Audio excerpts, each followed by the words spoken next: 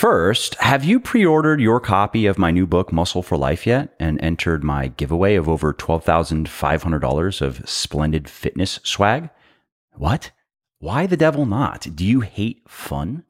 Well, look, if it pleases your grace, go to muscleforlifebook.com, muscleforlifebook.com now, and pre-order a copy of the book and enter the giveaway. Let's remedy this scandalous state of affairs. And I would counsel haste as well, because my big book launch bonanza ends in a couple of weeks, and then the winners will be chosen. So anyways, let's shift gears quickly and talk about tracking body weight, which is more fiddly than people realize. Because one of the easiest ways to drive yourself to distraction in your fitness journey is to obsess over daily shifts in your weight, which often have nothing to do with gaining or losing fat or muscle. So for example, even slight swings in fluid retention, glycogen levels, that's a form of carbohydrate stored in your muscles, primarily in your liver as well, and bowel movements can produce pretty noticeable ups and downs in your body weight. And so a much better way to measure and to track body weight is to look at longer range averages. Those are less erratic, and those better register the stuff that we actually care about, which is fat and muscle. Now, if over the course of weeks and months, the averages are moving down, then you are clearly losing weight. If they are moving up, you are clearly gaining weight. And so here's a simple procedure. Weigh yourself every 1 to 3 days, first thing in the morning, naked, after the bathroom, and before eating or drinking anything, and then record those numbers somewhere accessible like an Excel file or a Google Sheet or the Notepad app in your phone. And if you want to take it even further, some people like to graph the numbers in a spreadsheet. And then every couple of weeks, every 10 to 14 days, add your weigh-ins together and then divide the sum by the number of weigh-ins to get your average daily weight for that period, and then record that as well. And so here's how this might look for somebody who's cutting. Let's say on Monday, they weigh 163 pounds, on Thursday, 164, on Sunday, 162, on Wednesday, 161, on Saturday, 161, on Tuesday, 160. So the average daily weight is 162 pounds. We add up all of those weigh-ins, 808 pounds, we divide by 6, the number of weigh-ins for 162. And then repeat that process, and let's say the average is 161. Great. If they're cutting, that is a good sign. If it is 163, that is not necessarily a bad sign. It depends what is happening in the mirror, what is happening with their body composition. But if after several rounds of 6 weigh-ins, the weight is going up and the waist is getting bigger, for example, body composition is not getting leaner in the mirror, then that just means they have to make some adjustments. So that's a simple process. It's a clean process. And if you want more of my wisdom on how to measure and how to improve your body composition, pick up a copy of my new book, Muscle for Life, today. Go over to muscleforlifebook.com and pre-order your copy. It comes out on January 11th, and then enter the giveaway. Instructions are on the page, and you can win all kinds of glorious fitness goodies. Again, I'm giving away over $12,500 of stuff. So go check it out, muscleforlifebook.com. Hello and welcome to Muscle for Life. I'm Mike Matthews. Thank you for joining me today. And if you haven't already, please do take a moment to subscribe to the show in whatever app you're listening to me in so you don't miss any new episodes. And it helps me by boosting the ranking of the show in the various charts. So today's episode is going to be me answering a question that I have gotten fairly often over the last year or so, and I'm finally getting around to publicly answering it, and that is, are peptides effective and safe? And really what people are asking is, are peptides an effective and safe alternative to anabolic steroids? Can you take these compounds, these peptides, and gain muscle and lose fat and stay leaner without any negative side effects? Similar to testosterone, the question I get about testosterone, which I recently answered on the podcast. Again, people are looking for, in that case, what is promoted as a natural supplement that is as effective as anabolic steroids without the unwanted side effects. And so peptides are in a similar vein in terms of the the question that is being asked.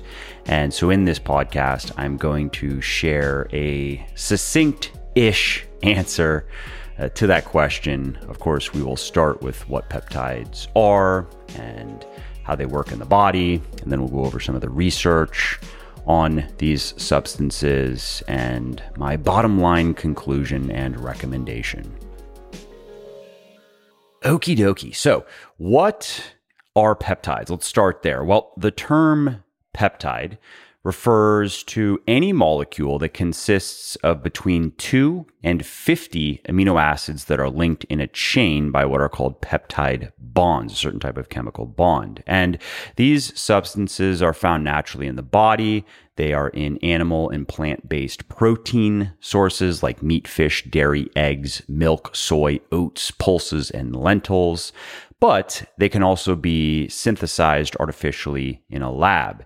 Now, when people refer to peptides in the context of bodybuilding, they're talking about an injectable or a powdered type of peptide that's used to stimulate human growth hormone, so HGH. And these substances that can stimulate the secretion of other substances are known as secretagogues. And in the case of growth hormone secretagogues. So again, when bodybuilders or when people who are concerned about body composition, improving body composition, are talking about peptides, they are talking about these specific types of peptides that are growth hormone secretagogues. And I just want to mention that the peptides used in bodybuilding are not the same as peptides that are used in peptide therapy, which is a type of treatment that claims to be able to improve various aspects of your health, like your bone and your joint health, your brain function, your body composition, and other things, hair growth, immune function, and so forth. Those peptides are different molecules. So why are peptides popular among bodybuilders? Well, to answer that question, you have to look at why growth hormone is useful to bodybuilders, because you can get growth hormone and just inject that directly, or you can get peptides, which then stimulate your body's production of growth hormone. And why would that be good? Well, research shows that growth hormone causes fat mobilization, which means it helps your body release the fatty acids that are stored in fat cells that you can then burn for energy. And that makes it particularly good for losing fat and also preserving muscle while you're cutting. Many bodybuilders will report faster fat loss when cutting, when they are using growth hormone than without it. And studies also show that by spiking your growth hormone levels, you can also promote the release of insulin-like growth factor 1, IGF-1, as it is generally referred to. And that can stimulate muscle growth, and it can also indirectly promote fat mobilization. So growth hormone delivers a pretty good 1-2 punch, particularly on the fat mobilization front, less so on the muscle building front. And many experienced bodybuilders who have used many different types of drugs will report that growth hormone does not have the muscle building punch that anabolic steroids have. But if you combine growth hormone with anabolic steroids, you get even more muscle building. And again, when you are cutting in particular, growth hormone makes a marked difference. Now that's growth hormone as a substance unto itself. Let's now talk about peptides. How effective are peptides at increasing HGH, human growth hormone, HGH production in humans?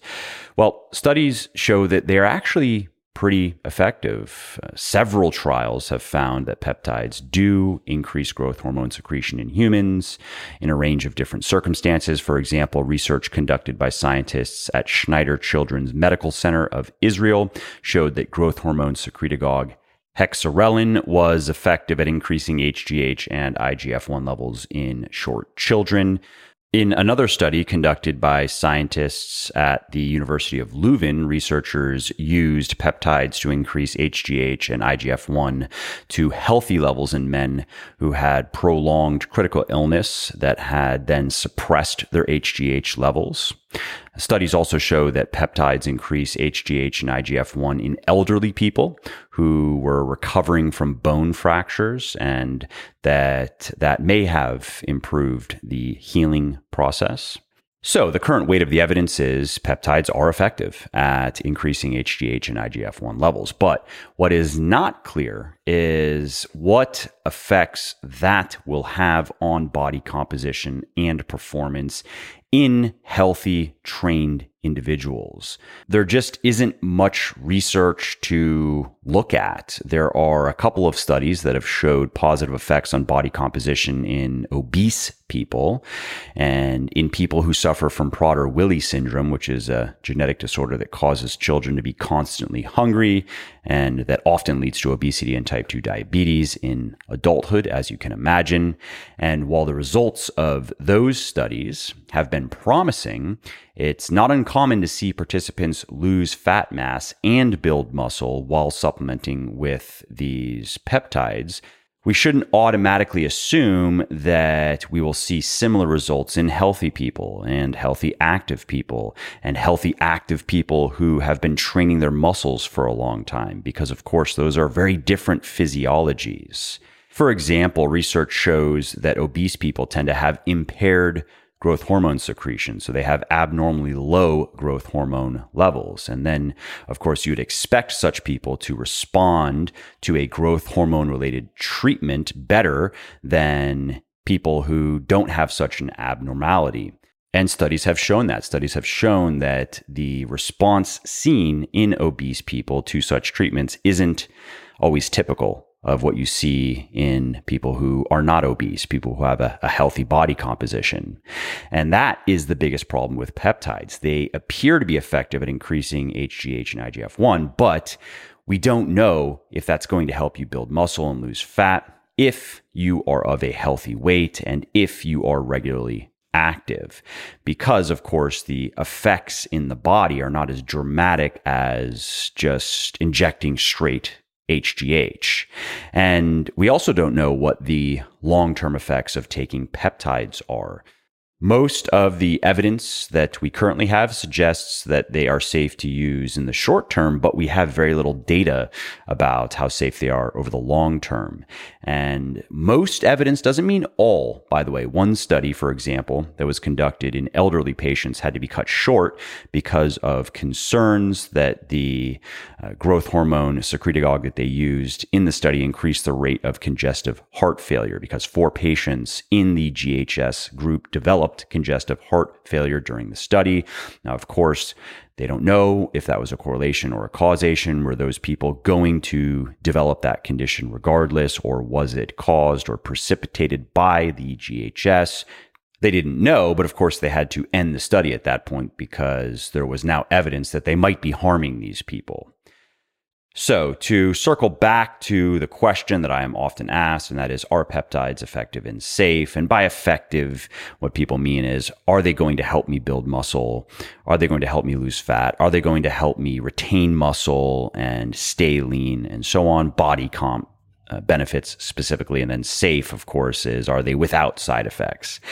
And the short and simple is, there's no question that peptides are very effective at increasing HGH and IGF-1 levels in people with abnormally low levels of HGH, and they probably have similar effects in healthy people as well.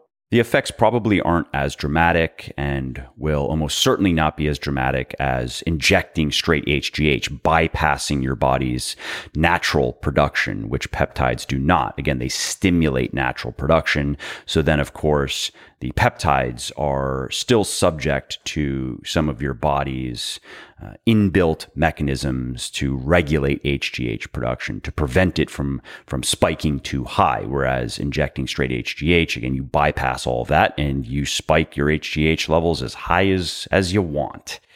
And so that is some commentary on mechanistic efficacy of peptides. Now, if we shift to bottom line results, body comp, we just don't know. And by we, I mean evidence-based folk. If we look to the scientific literature, there aren't clear studies we can point to that show in healthy, active, resistance-trained individuals, the use of one GHS or another clearly boosts muscle building, clearly boosts fat loss, clearly boosts weight maintenance, and so on. But if we look to the literature on HGH itself, and if we look to the anecdotal evidence of HGH, of which there are decades of reports now from bodybuilders who have used HGH and many other drugs, and in many cases, these bodybuilders were very informed about the drugs they were using and very meticulous in developing their protocols and tracking everything, then I think it's fair to say that HGH can have positive effects on body comp, particularly with fat burning, but less so with muscle building. And as far as muscle building in particular goes, HGH's effects do not compare to anabolic steroids. So if you're thinking that you can use peptides instead of anabolic steroids to get bigger and stronger, you are going to be disappointed, especially if you have used anabolic steroids in the past. And if you are thinking you can use peptides to double the rate of fat loss or even lose fat without having to count calories or really even pay attention to calories, that is a claim that some people make with growth hormone and peptides, that the fat burning effects are so pronounced that you don't even have to be in a calorie deficit or even have to try to be in a calorie deficit. You are just going to get leaner. Then you are also going to be sorely disappointed. It does not work like that. You can think of peptides more along the lines of supplements than hardcore drugs in that sense, in that if they are going to have a beneficial effect on your body comp, it is going to be complementary to what you are doing in the kitchen and gym. It is not going to overshadow those things in the way that anabolic steroids can with muscle building. You can get a lot wrong in the kitchen and gym, and if you take strong enough anabolic steroids and enough of them, you are going to get bigger and stronger, and it's going to happen quickly. Of course, I'm not endorsing that. I'm not saying you should do that, but that is a fact. And lastly, as far as safety goes, short-term, peptides appear to be safe. Long term, we don't know. And the endocrine system is extremely complex. And when you start tinkering with it, there can be many downstream effects that are hard to predict and hard to detect until a real problem has occurred, has arisen. And so my general position and my general recommendation is try not to mess with your endocrine system. Support it with good nutrients. Support it with safe supplements. In some cases, like DHEA, for example, if you are a middle-aged person in particular. If you want to learn more about that, head over to legionathletics.com, search for DHEA. But don't inject things that bypass your body's natural systems, that cause huge spikes in certain types of hormones. And in the case of peptides, I suppose those are gray for me. Anabolic steroids, black; DHEA, white; peptides, gray, because they are not bypassing your body's natural production of HGH like HGH does if you just inject that stuff. They are stimulating, they are supercharging, to use a marketing term, your body's natural production of HGH. But if you are going to experience, let's just say, enough changes in your body composition to make you happy, to make it even worth the money, you are going to have to use peptides for some time. It's not going to be 1 month. If you were planning on just doing a quick, quote unquote, cycle of peptides for a month, don't waste your time. You are not going to notice anything. You would have to use them for an extended period of time. And again, that is where we just don't know what the effects are. And for example, if you are using peptides for a long time, is that going to negatively impact your natural production of HGH going forward? And if it does, are those effects going to be temporary? Are they going to be temporary but of long duration? Are they going to be permanent in some people? We just don't know. And so for me, if I look at the potential upsides, not that great, from even HGH if we want to dramatically change our body comp. Anabolic steroids, they can dramatically change body comp. But again, I would not recommend them. HGH, less so. HGH, many bodybuilders, they consider it almost like a supplement to the anabolic steroids, right? So if we're weighing everything in the balance here, and with peptides, maybe we're going to see mild, maybe moderate improvements to body composition over the improvements we could make without the peptides. But it's going to take some time. It's going to take months and months of use. And as I mentioned earlier, because we are going to be messing with our endocrine system in an unnatural way, there are unknowns that can come back to haunt us. And once you mess your endocrine system up, it can be hard to put it back together, bring it back to normal function. And so that's why I don't use peptides or HGH or anabolic steroids or anything else that causes major disruptions to the endocrine system. I'm okay with supplementing with DHEA, for example. I'm okay with supplementing with vitamin D and with other vitamins and minerals that support my endocrine system, but that's where I draw the line. I would rather just stay patient. Now, I don't have much muscle strength left to gain genetically anyway, but even if I did, I would know that instead of trying to use drugs and other substances to speed up my results, I can just stay patient and I will get to the same place ultimately. And I will do it in a way that is sustainable and that maximizes my health, not imperils it.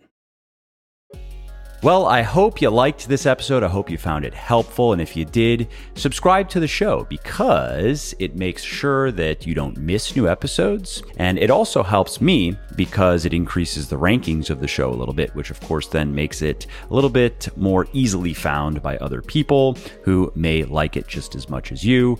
And if you didn't like something about this episode or about the show in general, or if you have ideas or suggestions or just feedback to share, shoot me an email, mike@muscleforlife.com, muscleforlife.com, and let me know what I could do better or just what your thoughts are about maybe what you'd like to see me do in the future. I read everything myself. I'm always looking for new ideas and constructive feedback. So thanks again for listening to this episode, and I hope to hear from you soon.